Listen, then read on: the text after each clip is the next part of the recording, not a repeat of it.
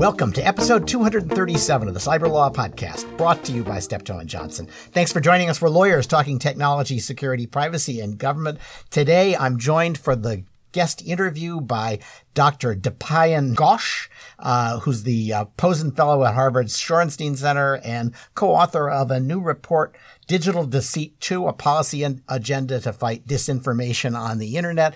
And I agree with about half of his report, so should be an entertaining interview. For the news roundup, we've got Nate Jones, formerly with Justice and the National Security Council's Counterterrorism Office. Nate, welcome. Thank you. And David Criss, also formerly with the Justice Department as the Assistant Attorney General in charge of the National Security Division. And there's plenty of stories that will call on his expertise. So, David, great to have you. Thanks, Stuart. And I'm your host, Stuart Baker, formerly with NSA and DHS and holder of the record for returning to Steptoe & Johnson to practice law more times than any other lawyer.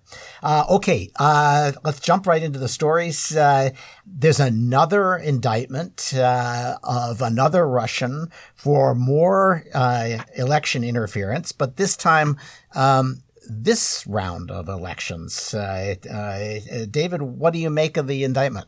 This is a criminal complaint against a woman named Elena Kusyanova, who was the chief accountant for the Internet Research Agency and worked for Putin's chef, Mr. Prigozhin.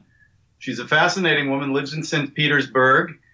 She describes herself on a YouTube video that she recorded as just a simple Russian woman, mother, and small accountant. And she's very excited to have been accused of having such a major impact on our election. So you have to really admire the Russians for their shamelessness. This is just in your face trolling, isn't it? It really is. It's remarkable how quickly they got it up. And for a simple woman who just knows how to cook fish and raise children, as she described herself, it's amazing, how quickly she was able to get onto YouTube with this rebuttal. It is about as persuasive as the claim of the GRU officers that they were in Salisbury to see the cathedral. She is charged in this complaint with conspiracy to defraud the United States, which is sort of becoming a more and more standard charge coming out of the Mueller investigation. And the claim is, that she was the chief accountant in this fairly large Project Latka, which is named after a region of Russia and which is sort of the umbrella for all of Russia's election interference efforts since 2014. And the idea that the goal of this effort by the Russians, as it's described in this complaint, is to sow discord and exacerbate divisions and undermine faith in democratic institutions in the United States. If this were a more stable, unified, truth-oriented time in our national politics and culture, we might be more inclined to laugh this kind of thing off. But as it is, it's of concern.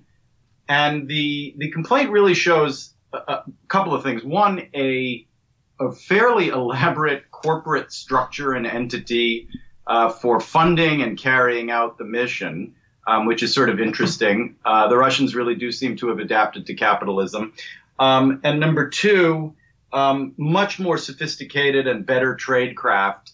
They are learning how to do their jobs better. They're using better English.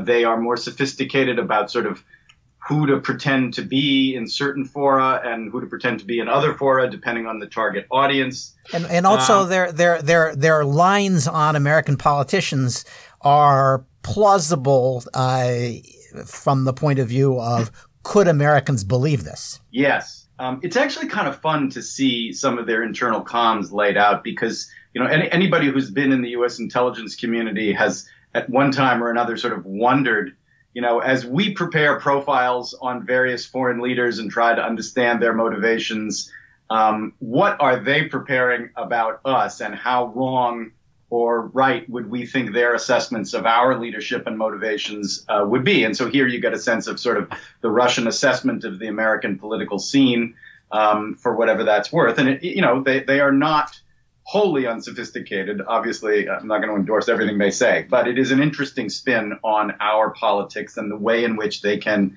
continue to undermine us and undermine faith in democratic institutions and rule of law. They have a big budget for this, relatively big budget for this operation. It's tens of millions of dollars over a 3-year period. They have multiple bank accounts. And they're attacking Bob Mueller now. So, of course, as part of one of the strands of their activities. So they're getting more sophisticated, more aggressive.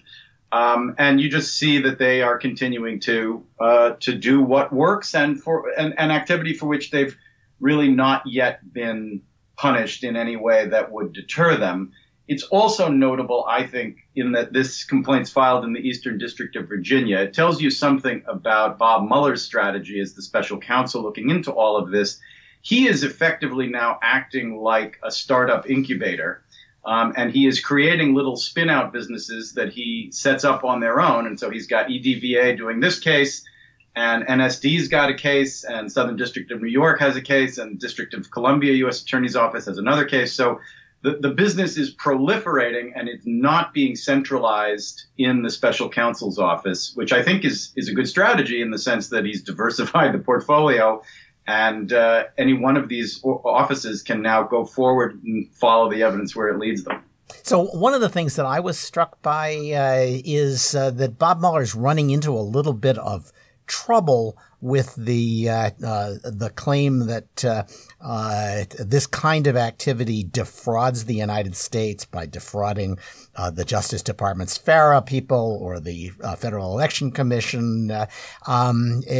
How serious do you think that problem is, and are we going to see that here as well if these charges ever went to trial? I don't know yet. I will say the charges, sort of have a certain intuitive appeal in the sense that they're pretty broad, and conspiracy is, of course, the darling in the prosecutor's nursery, and it allows them to bring in sort of one umbrella charge a lot of different strands of behavior. I'll also say, not to play too much inside baseball, Mueller has on his team Michael Dreeben, the former and actually current, I think, criminal deputy in the Solicitor General's office, and there is no better, smarter, more knowledgeable criminal lawyer that exists in America today. So I would say in the long run here, my money is on these charges to survive. Okay. So there's another story that I'm just going to touch on. It's a fascinating story, but I have kind of promised Nick Weaver, who responded to my tweet about this by demonstrating a great interest in it, that we would hang on to this for next week when he is in the roundup.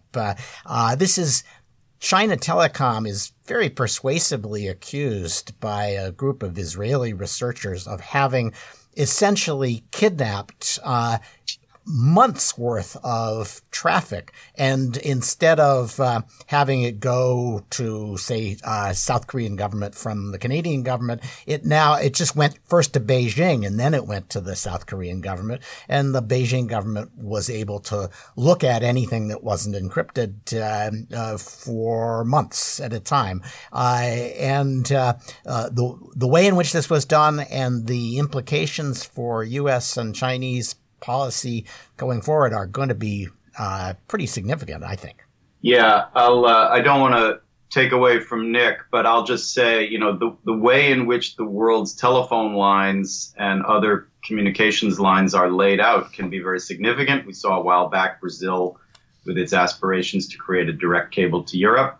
And the other interesting aspect of this, I guess, is whether it is just mirroring a fat pipe of communications for surveillance purposes, or whether it could actually be used literally to interfere, that is, seize and block transmission or delay transmission, or even potentially, if they're very sophisticated, mess with data and then change it and transmit it through. There's a lot of interesting possibilities here, and I will look forward to hearing Nick's thorough assessment of it. Sounds good. So there's a similar a suggestion here that in a story saying that President Trump keeps talking on his iPhone, even though the Russians and the Chinese and probably other intelligence services are listening. Nate, is that really what the president's doing? It seems so. I mean, this story at a high level has been out there for quite some time, obviously. And, we'll leave the irony between this and his campaign's central focus on Hillary Clinton's email servers to the Twitter sphere to discuss. But, I think we're continuing to see, I guess, two things emanating from this story that I think speak more broadly to the president's approach. And one is his disdain or disregard for the advice and expertise of career professionals, including in the information security realm. And, their deep concern about his behavior is once again now spilling out into the newspapers in this context. The other thing is, he continues to sort of put his personal and political interests or creature comforts ahead of what some believe is the country's best interests. The only thing that's really new here is that there's a little bit of flavor for the fact that the Chinese may be having some success in accessing his communications with friends and colleagues, and their effort to wage this influence campaign against the president himself. And whether that can work is I think still yet to be determined. But I think the bigger picture here is that's not the only reason to be concerned. There are a lot of reasons why even private communications between the president and close personal friends and colleagues could be useful or exploited by foreign governments to the detriment of this country. And it behooves the president to be a little bit more careful and circumspect in these conversations and in his use of his private iPhone, I guess. Yeah, when you're president, you don't have any truly private conversations. Everybody you talk to, with very limited exceptions, wants something from the president of the United States. And if he's having private conversations with people who are also tied to business interests in other countries, those other countries are going to try to get those guys to say what is in those countries' interests. And now they have an ability to actually check up on their billionaires when they talk to Trump and make sure that the message that the billionaire claims to have delivered was actually the one delivered, and also to judge how much of an impression it made. I think even if these are only private conversations, in the president's view, he's crazy to be doing them in this fashion. Yeah, and I think, if anybody other than someone who is elected by the American public to lead the executive branch was engaging in this kind of behavior, I think, we would see pretty swift and severe action taken against them if it posed these kinds of risks. And so, at this point, until he comes up for re-election, he's sort of immune from that kind of those kinds of consequences. But I think, it shows that he's being judged by a different standard than virtually anybody else in the executive branch would be if they engaged in similar behavior contrary to the advice of their security folks. So what I'm hearing is a very refined version of lock him up from you. And I have to say, giving credit where credit is due, if the YouTube video was Russia's demonstration that they've mastered trolling, the Chinese response to this was equally tongue-in-cheek. They said, if the president's having a problem securing his iPhone conversations, maybe he should try a Huawei phone.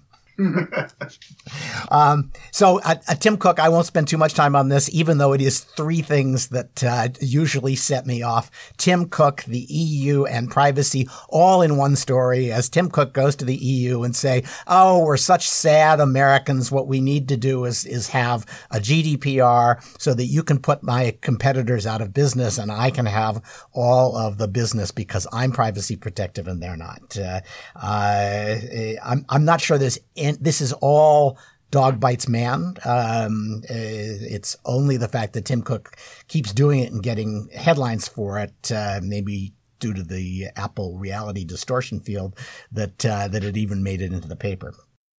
Here's a story that is fascinating. The FireEye put out a story that said that an intrusion that made the papers into a Saudi, the FireEye didn't say Saudi, but New York Times did, into a Saudi petroleum facility, and that could have caused fatal accidents, was that the malware was actually designed in a Russian institution, and they offer some pretty persuasive evidence. Nate, this is kind of an interesting take on what we had previously thought was the Iranians' work. Yeah, that's right. And to me, there are, I guess, a few things that are really interesting about this story. One is, as we see more and more of these efforts by private entities and public ones to attribute cyber attacks like this, you really start to appreciate that despite the challenges associated with making those links and doing this analysis, it's hard for hackers not to leave some digital footprints that can be used to trace things back to them. And I think that you see this once again in FireEye's analysis. There are little tiny mistakes or pieces of tradecraft that are being used that are I think pretty persuasive. As we saw with the U.S. government's analysis of the Russian efforts to influence our election, it does take time. It can take months, if not years, to fully appreciate all the different aspects of this and to dig up the evidence. But over time, the truth does sort of come out eventually. The other thing that I find interesting is that these private companies, whether they're some of the major tech companies or these private security companies like FireEye, there's a limit to what they can tell you, right? They only have access to certain information. And they were able to attribute this to the Russians, as you said, pretty persuasively in this case, but they can't tell you a whole lot about whether they were doing it on behalf of the Iranians, whether this was just the Russians, efforts, if so, what their motivations were, what their actual intentions were. And that's where, is when you contrast it with some of the indictments we've seen coming out of not just Mueller, but in the past with the U.S. government, they're able to exploit other avenues of information gathering and intelligence collection to provide more color on the intentions and the motivations of these nation state actors and provide you a fuller picture of what's going on.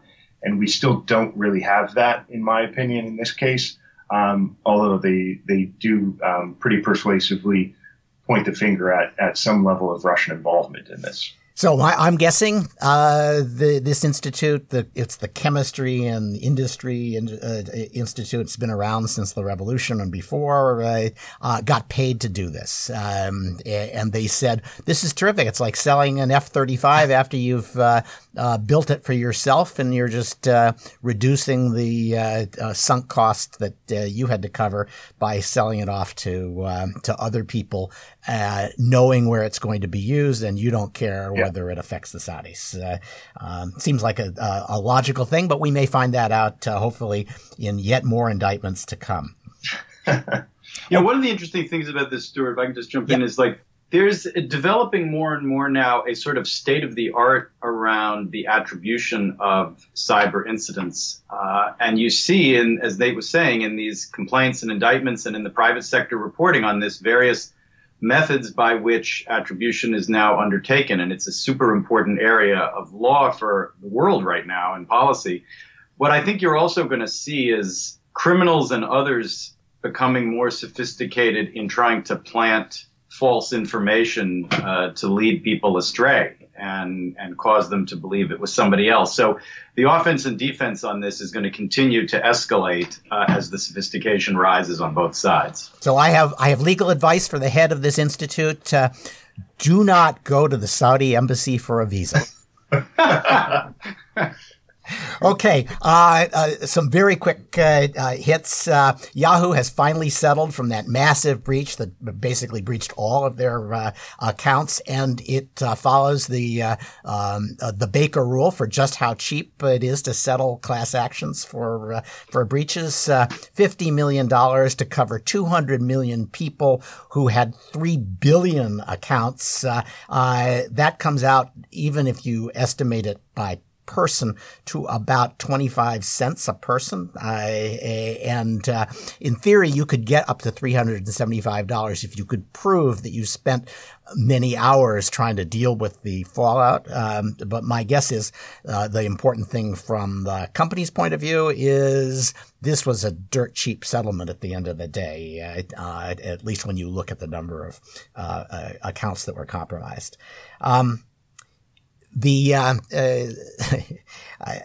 Cambridge Analytica is paying its the largest fine that could be imposed. Nate, I still am puzzled over this because you can say that there was an improper application of the rules, but the fact is, all of these alleged privacy abuses were people getting paid to hand over the information of other people that they were in contact with on Facebook. It's a questionable violation to my mind, especially one that would get the maximum. And my guess is this is just a revenge for the perception that Facebook helped to elect Trump. Yeah. I mean, I guess to be slightly less cynical, but still somewhat cynical, I think, you could argue that this is the UK government, on some level trying to figure out how to use the sticks at its disposal to try to influence private companies to be more aggressive in confronting efforts of all kinds to influence democratic elections or undermine confidence in those elections or in the rule of law. And, ironically, they're doing that by, as you point out, twisting the rule of law to a degree to achieve a particular end. But as you said, there's a very good chance that Facebook will appeal this, and we'll see what that appellate process produces if they do. But I think there are some valid reasons for governments to be concerned about efforts like the Cambridge Analytica approach to influencing elections and trying to get ahead of that and use what tools you have to try to get others to snuff that out. So the British commitment to privacy has some limits. Somebody hacked Belgacom, the big ISP in Belgium, and filled it full of spyware. And the Belgians are conducting a long investigation, have conducted, and they asked the British to help them track down the substantial evidence that GCHQ might have done this. And the British said, yeah, I don't think that would be consistent with our national security or our sovereignty. And besides, Brexit, we're not turning over anything to you. And I think the investigators are about to give up the ghost because they are not getting anywhere. Yeah, this is this is a little bit of kabuki theater, as surely nobody is surprised by the other side's reaction to all this. Proximus, which is the new name of that entity in Belgium, was, according to some stuff leaked by Snowden, the victim of a watering hole attack that compromised a few employees who visited a fake LinkedIn site, and that apparently let GCHQ into their network, where they moved all over the place laterally and otherwise to get a lot of juicy information. It's hard to imagine, particularly with Brexit going on, that the British government is going to cooperate with this investigation, but I suppose the Belgians had to ask.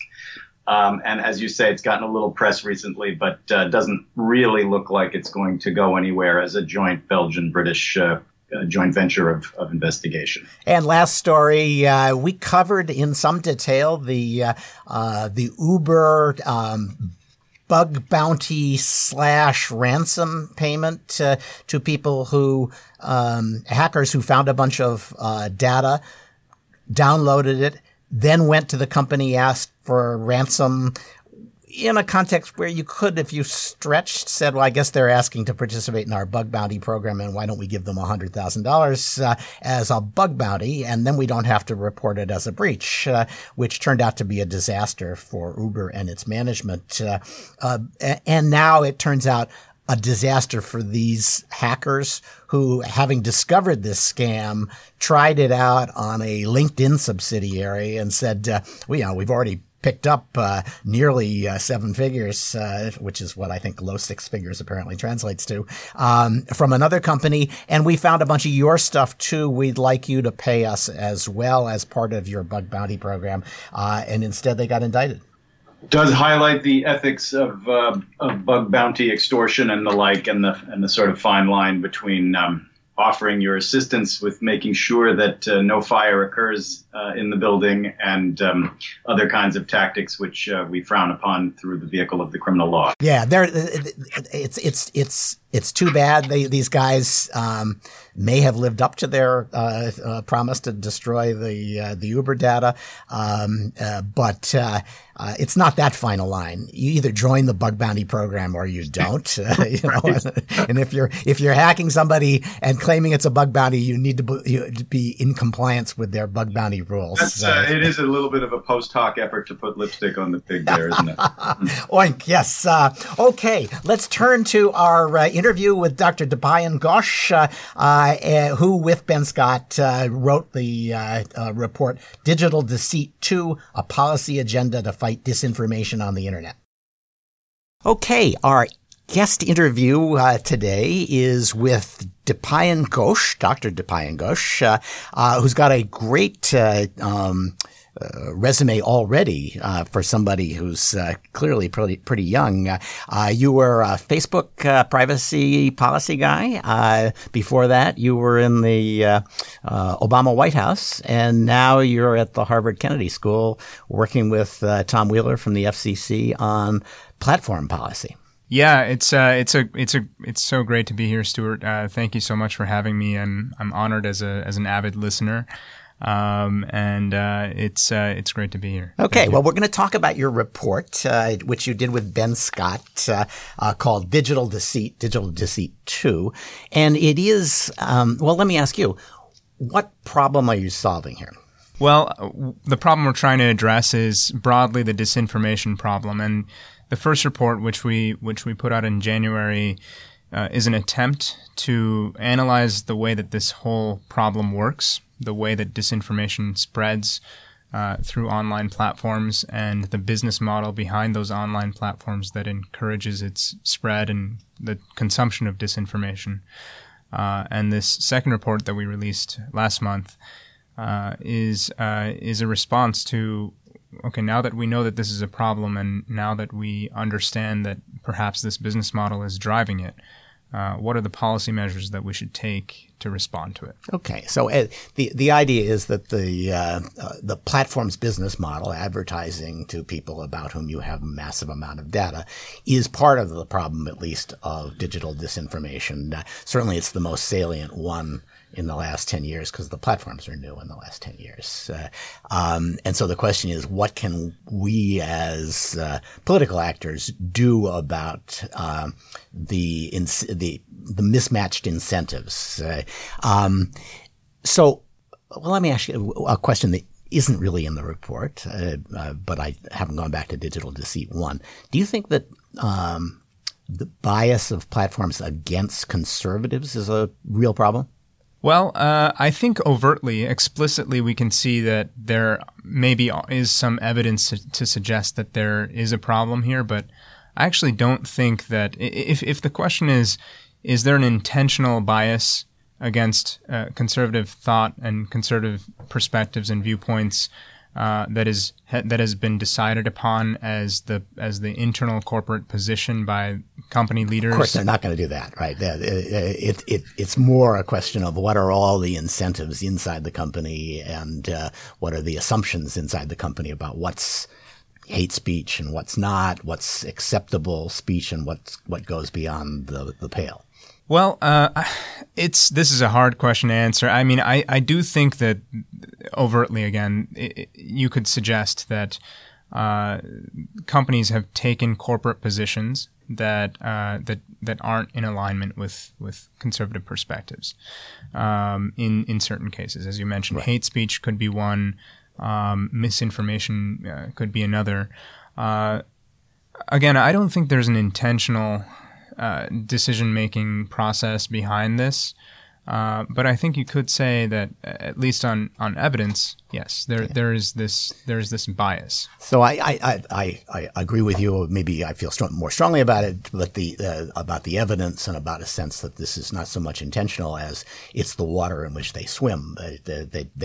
Fish don't notice the water in which they swim, and the social media folks out in Silicon Valley really don't see their bias for anything other than, bien pensant thought. But the concern among conservatives about platform bias ties to a degree to some of the issues you are raising, because if you think that there's bias there, you might ask the question, well, is there a regulatory solution? Is there an economic solution? Is there a competition solution? So this is by way of giving you a sense of the perspective I brought to some of the things you said, because some of the things struck me as working toward solving the problem that I see, and others were pretty orthogonal. So let's unpack what you had to say. You really boiled down your recommendations to three things. You want more transparency from the platforms, especially about ads and what they're doing with the data. You wanted a whole set of privacy rules, and you wanted new competition policy. So why don't we break it apart? Because I thought the ad transparency was interesting, but maybe pretty limited. You basically endorse the Honest Ads Act and say that plus a little more is what we ought to try. Absolutely. I think we have to look back at the business model here. Part of the business model is about concealment. That is for the leading internet platforms to hold information within and not expose it, because doing so would reveal things that go against their commercial interest. So this is the revealing their algorithms, revealing how they target ads and the like. Absolutely, that's part of it.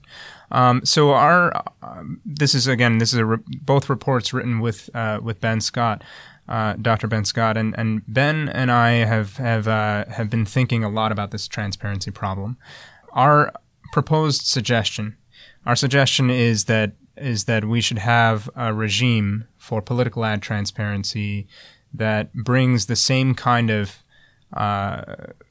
things that a consumer might expect for transparency in political ads on broadcast or radio to the digital world. So that seems like sort of why would that not be the case? And my memory is that when he was up on the Hill, Zuckerberg said we recognize there's going to be regulation, more or less endorsed Honest Ads, if I remember right. So Silicon Valley kind of sees this coming and is prepared to give way at least to the extent of the Honest Ads Act, which is not quite what you got on broadcast, but close.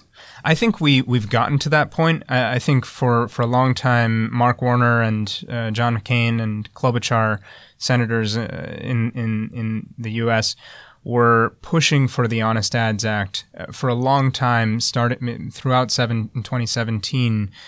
The industry wasn't really coming to the table. Right. And then as soon as the Cambridge Analytica incident happened, we saw people like Mark Zuckerberg and Sheryl Sandberg flip overnight and say, oh, actually, we despite the fact that the industry's lobbyists were pushing against it behind closed doors. But the companies couldn't stand the heat. They couldn't stand the heat, and they flipped and they said, oh, we actually love the Honest Ads Act. We love the principles therein. And in fact, you don't even have to push that as law because we're going to take these steps voluntarily. And they have produced some transparency centers, which, I have to say, the idea of going to visit those just fills me with tedium. Is it worth going to their ad transparency pages? I think it's worth going there if you're a certain kind of person, like a journalist or a researcher or somebody who's trying to understand this from an academic point of view, or just academically interested in these kinds of things. But for the most part, 99% of the American electorate is not going to go in and try to look at. And so, and you make the argument that people shouldn't have to go look it up; that should be displayed with a mouse over or something on the ad. But I was puzzled by how you limit this and why you limit it. Political ads. A political ad is defined, at least you suggested, as basically dealing with a political issue that could, that has national significance, and that could be almost anything, right? And how do you decide? How are the platforms supposed to decide? Well, this is political and that is not. Yeah, it's a conundrum, and of course, a lot of press organizations and other kinds of organizations that aren't political per se, but are pushing content that has to do with hate speech or with a Republican candidate or a Democratic candidate, their content is getting flagged as political. So why not just do it for all ads? What's wrong with just saying we don't fully understand how this is being used to affect the way we think about things. People can take their posts and elevate the post's circulation by paying for it. That feels like an ad. Well, let me be clear. I'm not against that. Okay. I think I'm all for more transparency in digital advertising, and I think we should know the provenance of the ad. The impact of the ad is in how many people have been attempted to be targeted, also the targeting parameters of the ad, and all of that information should be in context. And the worry on the part of the platforms is that this will lead to gaming of the system. Everybody will say, what does it take to get Google Juice? I'm going to do that. And every time the algorithm changes, they'll change their content to get maximum value out of it. And the companies won't be able to keep secret things that will be misused. Absolutely. I think those are at least the explicit arguments that the industry makes. And I think also the industry is very worried about, as you say, revealing their intellectual property, their secret sauce behind their algorithms, because ad targeting and content curation are the thing that sets Facebook and Google apart from all their competitors, and whichever companies are able to target a client's ads most effectively to the biggest audience is going to rise to the top of this industry and take it over. Right. Then they'll be able to show better click-through and better results in stores, et cetera, et cetera. Okay. So the problem this addresses, though, at the end of the day, I think, is the problem of the Russians buying ads that, we didn't know it was Russians. Does it address Cambridge Analytica in a significant way?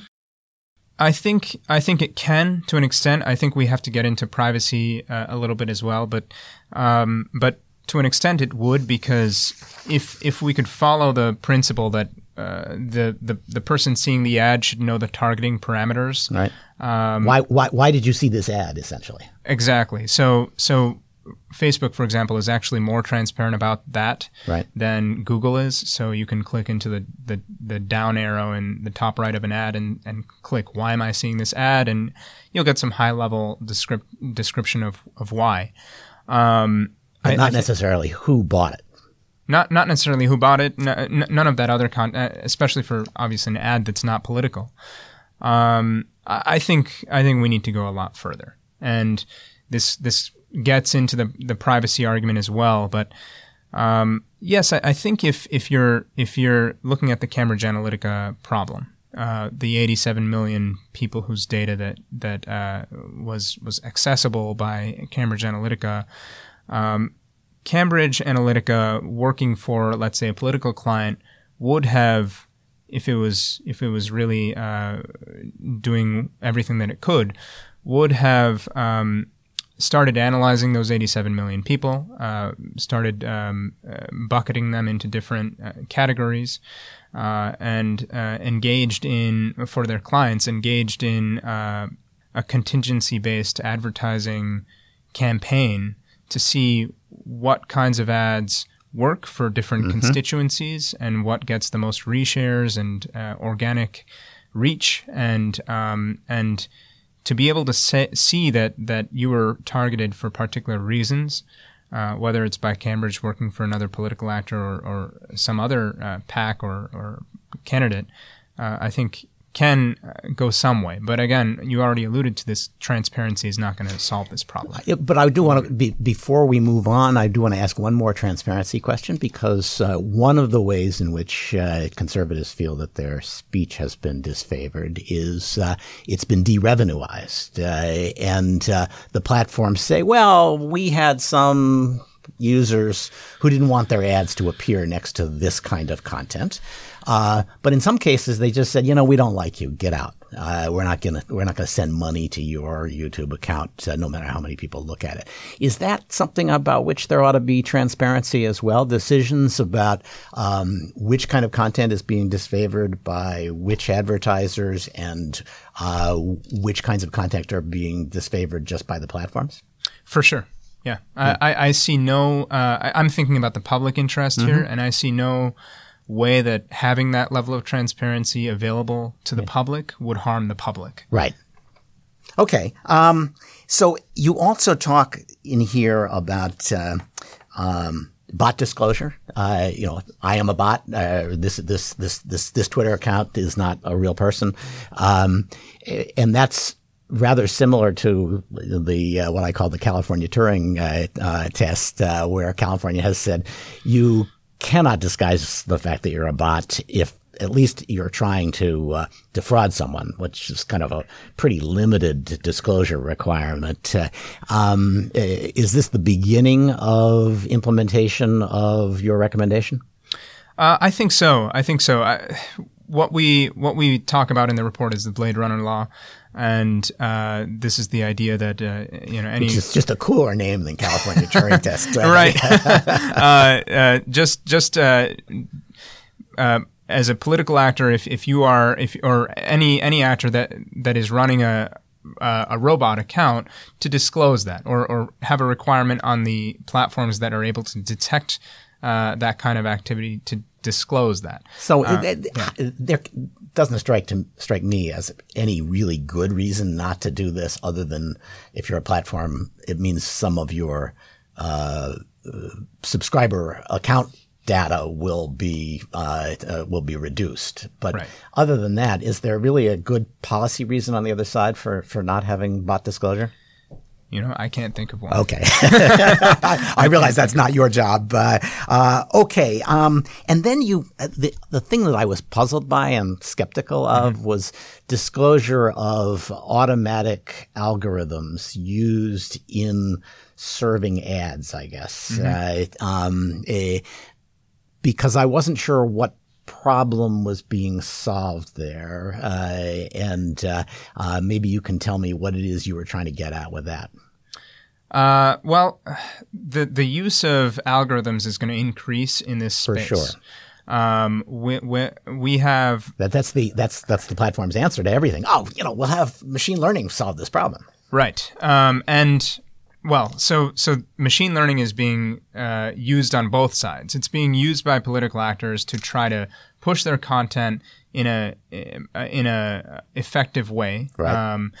That is, to be a little bit more specific, what political actors, like I believe Brad Parscale, who managed the Trump campaign's activity, what they did is really test out all sorts of different configurations of ads and then run them against all different pockets of the country to see what fits. So I gotta ask you, because you were in the Obama administration, and we heard so much about how brilliantly the Obama administration and the campaign had used social media.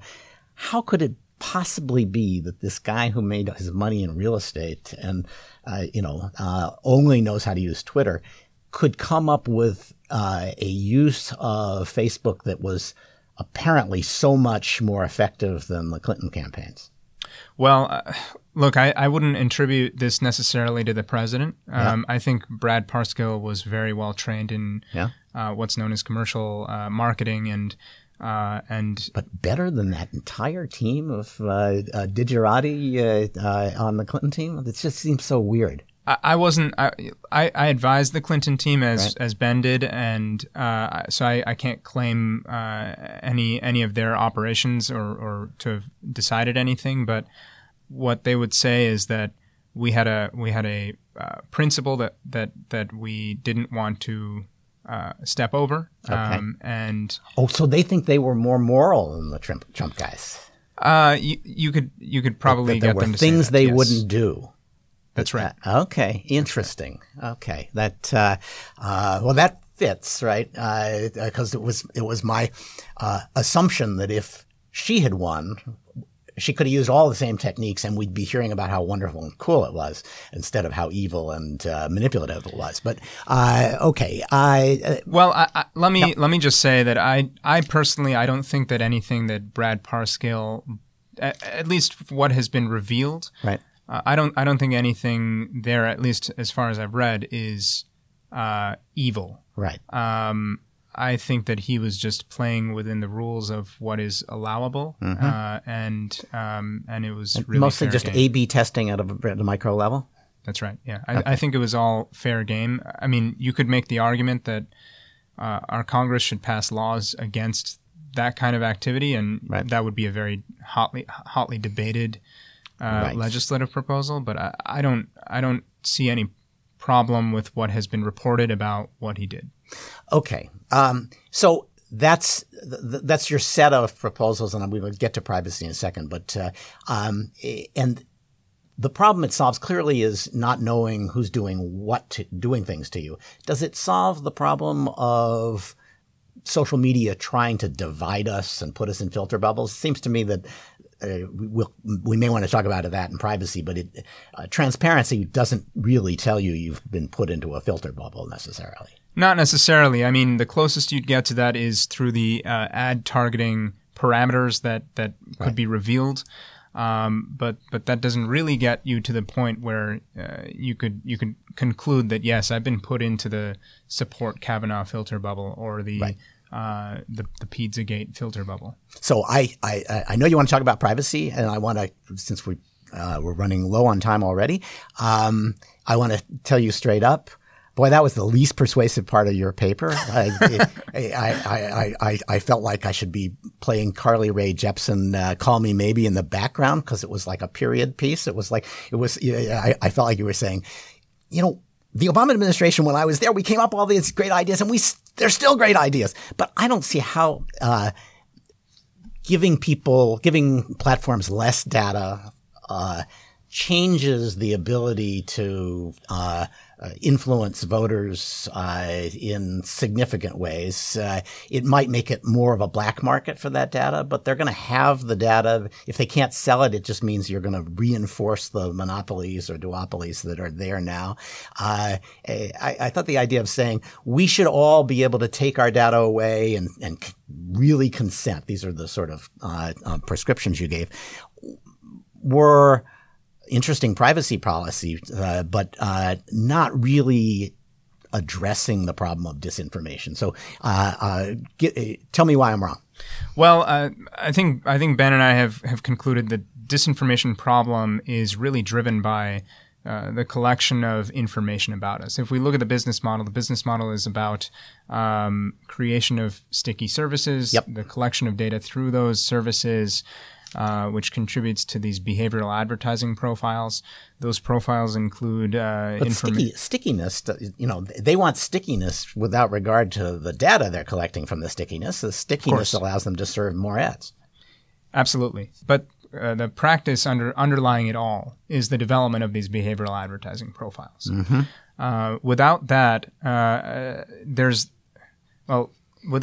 which allows the companies to infer your personal preferences and interests and beliefs and likes and dislikes, they're not able to piece together the last part of it, which is the development of algorithms. Got it. And those algorithms that are built to do two things, which is curate content and keep people coming back to these sticky services, and target ads, which contributes to their revenues directly. But we should, in general, like, unless we are self-loathing, we should like the idea that they're giving us stuff that we want. Absolutely. Although I'm familiar with the argument that says, we all like pork rinds, but a steady diet of pork rinds is going to kill us. But other than that seems to me is not really addressing the problem. The other is you're sort of saying the platforms have a business model. We don't like what the platforms are doing, so let's screw with their business model. Well, I don't think we're saying we should screw with their business model. In other words, to be more explicit, I don't think we're saying that Chanel or Nike or the NBA shouldn't be allowed to engage in targeted advertising over Facebook. I think what we are saying is that the creation of this the commercial regime for the service of Chanel or Nike, a traditional advertiser, has been great. It's cut costs in this industry. It's allowed for more effective engagement. But it has created a system through which nefarious actors are able to infiltrate very easily, fronting as legitimate businesses and legitimate political actors and so on and so forth. And they are part of this data regime as well. They're absolutely getting access to the types of inferences that Facebook has made or Google has made about us, almost necessarily so without our consent. Yeah. So I guess I can't help thinking this ship has sailed. The amount of data about us is going to continue to increase online, and ads are going to be based on that, and efforts to stop that are a little like King Canute telling the tide to stop. It just doesn't feel like it's going to solve the problem. And, giving people data portability, it just means that somebody, some third party is going to say, hey, port all that data over to me so I can use it to serve ads for you, and I'll give you a free toaster too. And so we're not really going to end the trade in data. We just might cut the consumer in on a little more of the payoff.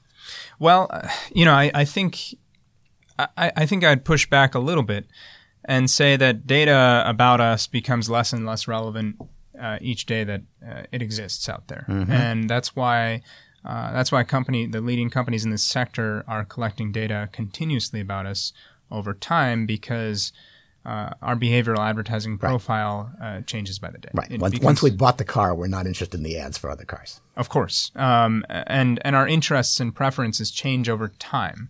And so the more recent that can be, the more current that can be, the more valuable it is, which is why these companies are so valuable, because they engage with us every day. Right. So I think that the value of data in this sense in the digital advertising ecosystem falls off pretty quickly. And so if we are able to institute solid privacy regimes, they would still have a lot of meaning. If we are able to institute a regime by which a user is able to consent, and really say that we consent all the time, and I don't want the solution to be, oh, now you have to read it before you consent, because nobody's going to do that. It's just a roadblock. All right, look, I think the most promising idea in this space is to say, if you think you're abused by the platforms, then, and the platforms have a monopoly or a duopoly or an enormous network effect, why don't we go at the monopoly? Why don't we go at the network effect so that so that you can have the Fox News of platforms as well as the CNN or MSNBC of platforms. And there I thought your suggestions for changes were, in the right neighborhood, but a little thin. Yeah, I think this is definitely an area that deserves more scholarship and more investigation. I think a lot of people these days are talking about antitrust reform. I don't think the answer is necessarily stops there. Right. You mentioned the network effect. Part of the reason that these companies are so valuable is because more and more people come to them, are attracted to them, and they have these global platforms that help people engage in communication. That's something that's tremendously valuable, and to just break it up using antitrust authority might not be the right. 16 little network effects just isn't going to make it. Is that what you're saying? You can't just break up the company by saying there will be 4 social media companies. Right. You could say that, let's split off the different services into different companies, and I think that argument definitely has some more validity to it. But because the only value that they add to each other is the sharing of data across those services. And I think you could very easily make the argument that no, that shouldn't happen, or at least these types of mergers and acquisitions should have far greater scrutiny than they do. And that's where we start. I think or you could say the solution is to go in and take apart some of these acquisitions from the past where we can still see different social graphs. But I agree with you. Thinking about it from a consumer point of view, you may only have 20 people that you want to share stuff with, but they have 20 people and it's not the same 20 people. And before you know it, everything has been interlinked, and splitting it up is really hard to do. Exactly. But you could say, well, fine, we've got a picture sharing service, and that is separate from our social media or separate from our messaging system. So you could still probably break them up, but my guess is that's going to turn out to be harder than one would like. Absolutely. Absolutely. Which is why we suggest, yes, scrutiny over mergers and acquisitions, but also beyond antitrust reform, a whole set of competition policy reforms that can really bring our regulatory authority to bear in other ways, specifically through more narrow restrictions on what the industry can and can't do. Yeah, so this is sort of conditions on the acquisition, on the merger, which always struck me as kind of a toll for creating a monopoly. It's not an enormous structural solution. It's just saying, well, I've got a couple of good ideas and I want you to do this, and then I'm going to let you buy this company. Well, if we agree that the network effect is something that's natural and contributes to society in the sense, we have to surrender. Then we have to surrender. We have to surrender some way. I'm not saying that's the right solution. It's just really a suggestion from us, but I think cutting through all of that, we also suggest data portability, a radical proposal for portability that really can bring about greater competition in the sector.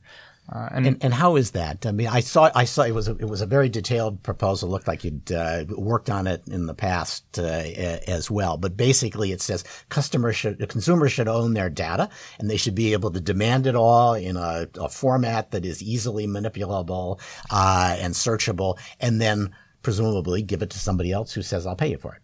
What consumers have lost in the face of this industry is their autonomy. If we want to give them their autonomy back, what we have to do is not just allow them to download your information through the Facebook tool or download your data through the Google tool, because that's just explicit data that you've shared with those platforms and you could easily share with anybody else. So those companies are not providing anything really through that.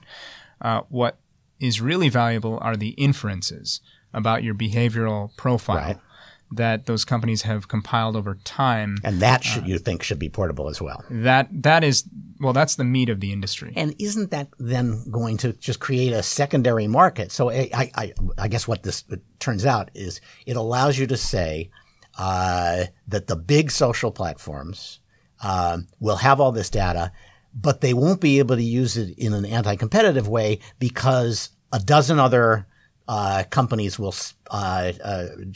be created that also want the pipe full of transactional personal data, so that they can serve ads without worrying about the dominant ad servers. Yes. So it's not trying to get at the social network effect. It's trying to get at the way in which advertising reinforces the duopoly.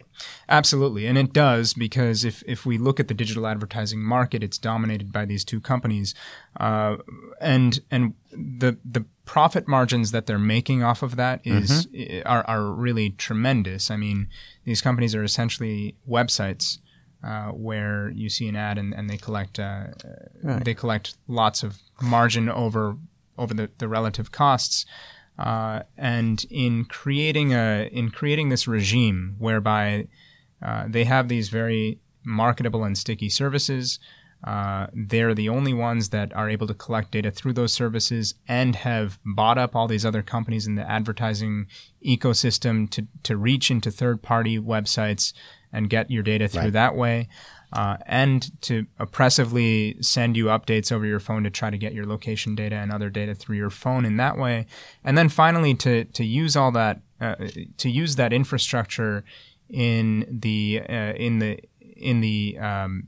more explicitly in the advertising sector.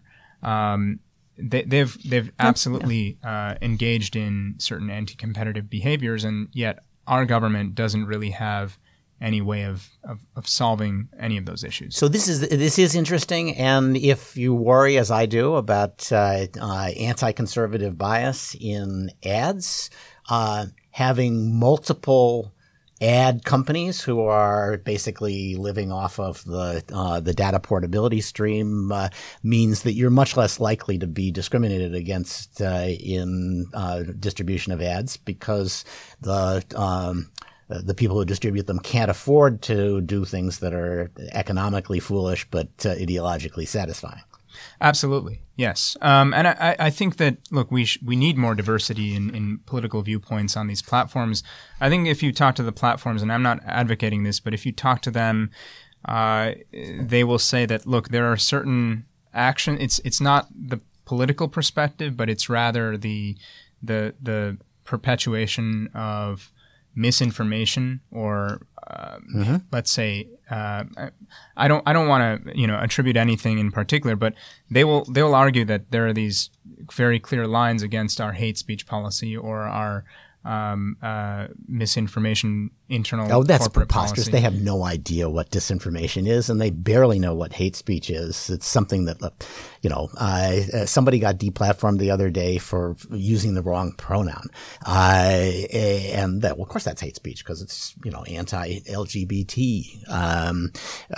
But I don't think that the platforms themselves can say, yeah, we know exactly what we're enforcing and it's clear. I think they can say that. Well, they can say it. They can say it right now, and yes. there's no stick against them for saying that, which is why I say, and Ben says, we need to have a whole new regulatory regime that applies to this sector. So I'm not sure about regulation, but I like the idea of saying if the problem is that people are extracting psychic income from their imposing their social views on others because they make so much money that why not? That the idea of saying, well, then maybe they need more competition, and rather than going at it by looking at the free services, we should look at the underlying ad market that supports it and say, what can we do to build more competition in that market? Very interesting approach, and one that might attract conservatives as well as the more standard reformers. Well, Dipayan, this was terrific, and I usually ask our guests if they have upcoming events, speeches, additional reports. Are we going to see Digital Deceit 3 soon? Anything that our listeners should be watching for, because this was a great conversation. Well, thank you so much, Stuart. Again, it's just a pleasure to be here. We are at the Harvard Shorenstein Center at the Kennedy School. We're launching the Platform Accountability Project. And are hoping to put out a lot of content and research through that vehicle. And are organizing a big event in February for congressional staff. So that's good. Well, put Glenn Reynolds on your advisory board. He has an endless stream of stories about Silicon Valley abusing conservatives, which I'm sure he would be glad to repeat for you. Okay, thanks to Dipayan Ghosh. Thanks to David Criss and Nate Jones for joining us for the news roundup. This has been episode 237 of the Cyber Law Podcast, brought to you by Steptoe and Johnson. Just a reminder, please send us ideas for guest interviews at cyberlawpodcast@steptoe.com.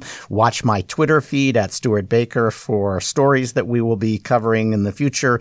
Leave a rating for us on iTunes or Google Play or Stitcher or Pocket Cast, wherever you get your podcasts. And I have not forgotten that I promised to read the most entertainingly abusive reviews, so get them in soon. Finally, show credits. Lori Paul and Christy Jorge are our producers. Doug Pickett is our audio engineer. Michael Beaver is our intern. I'm Stuart Baker, your host. Please join us next time as we once again provide insights into the latest events in technology, security, privacy, and government.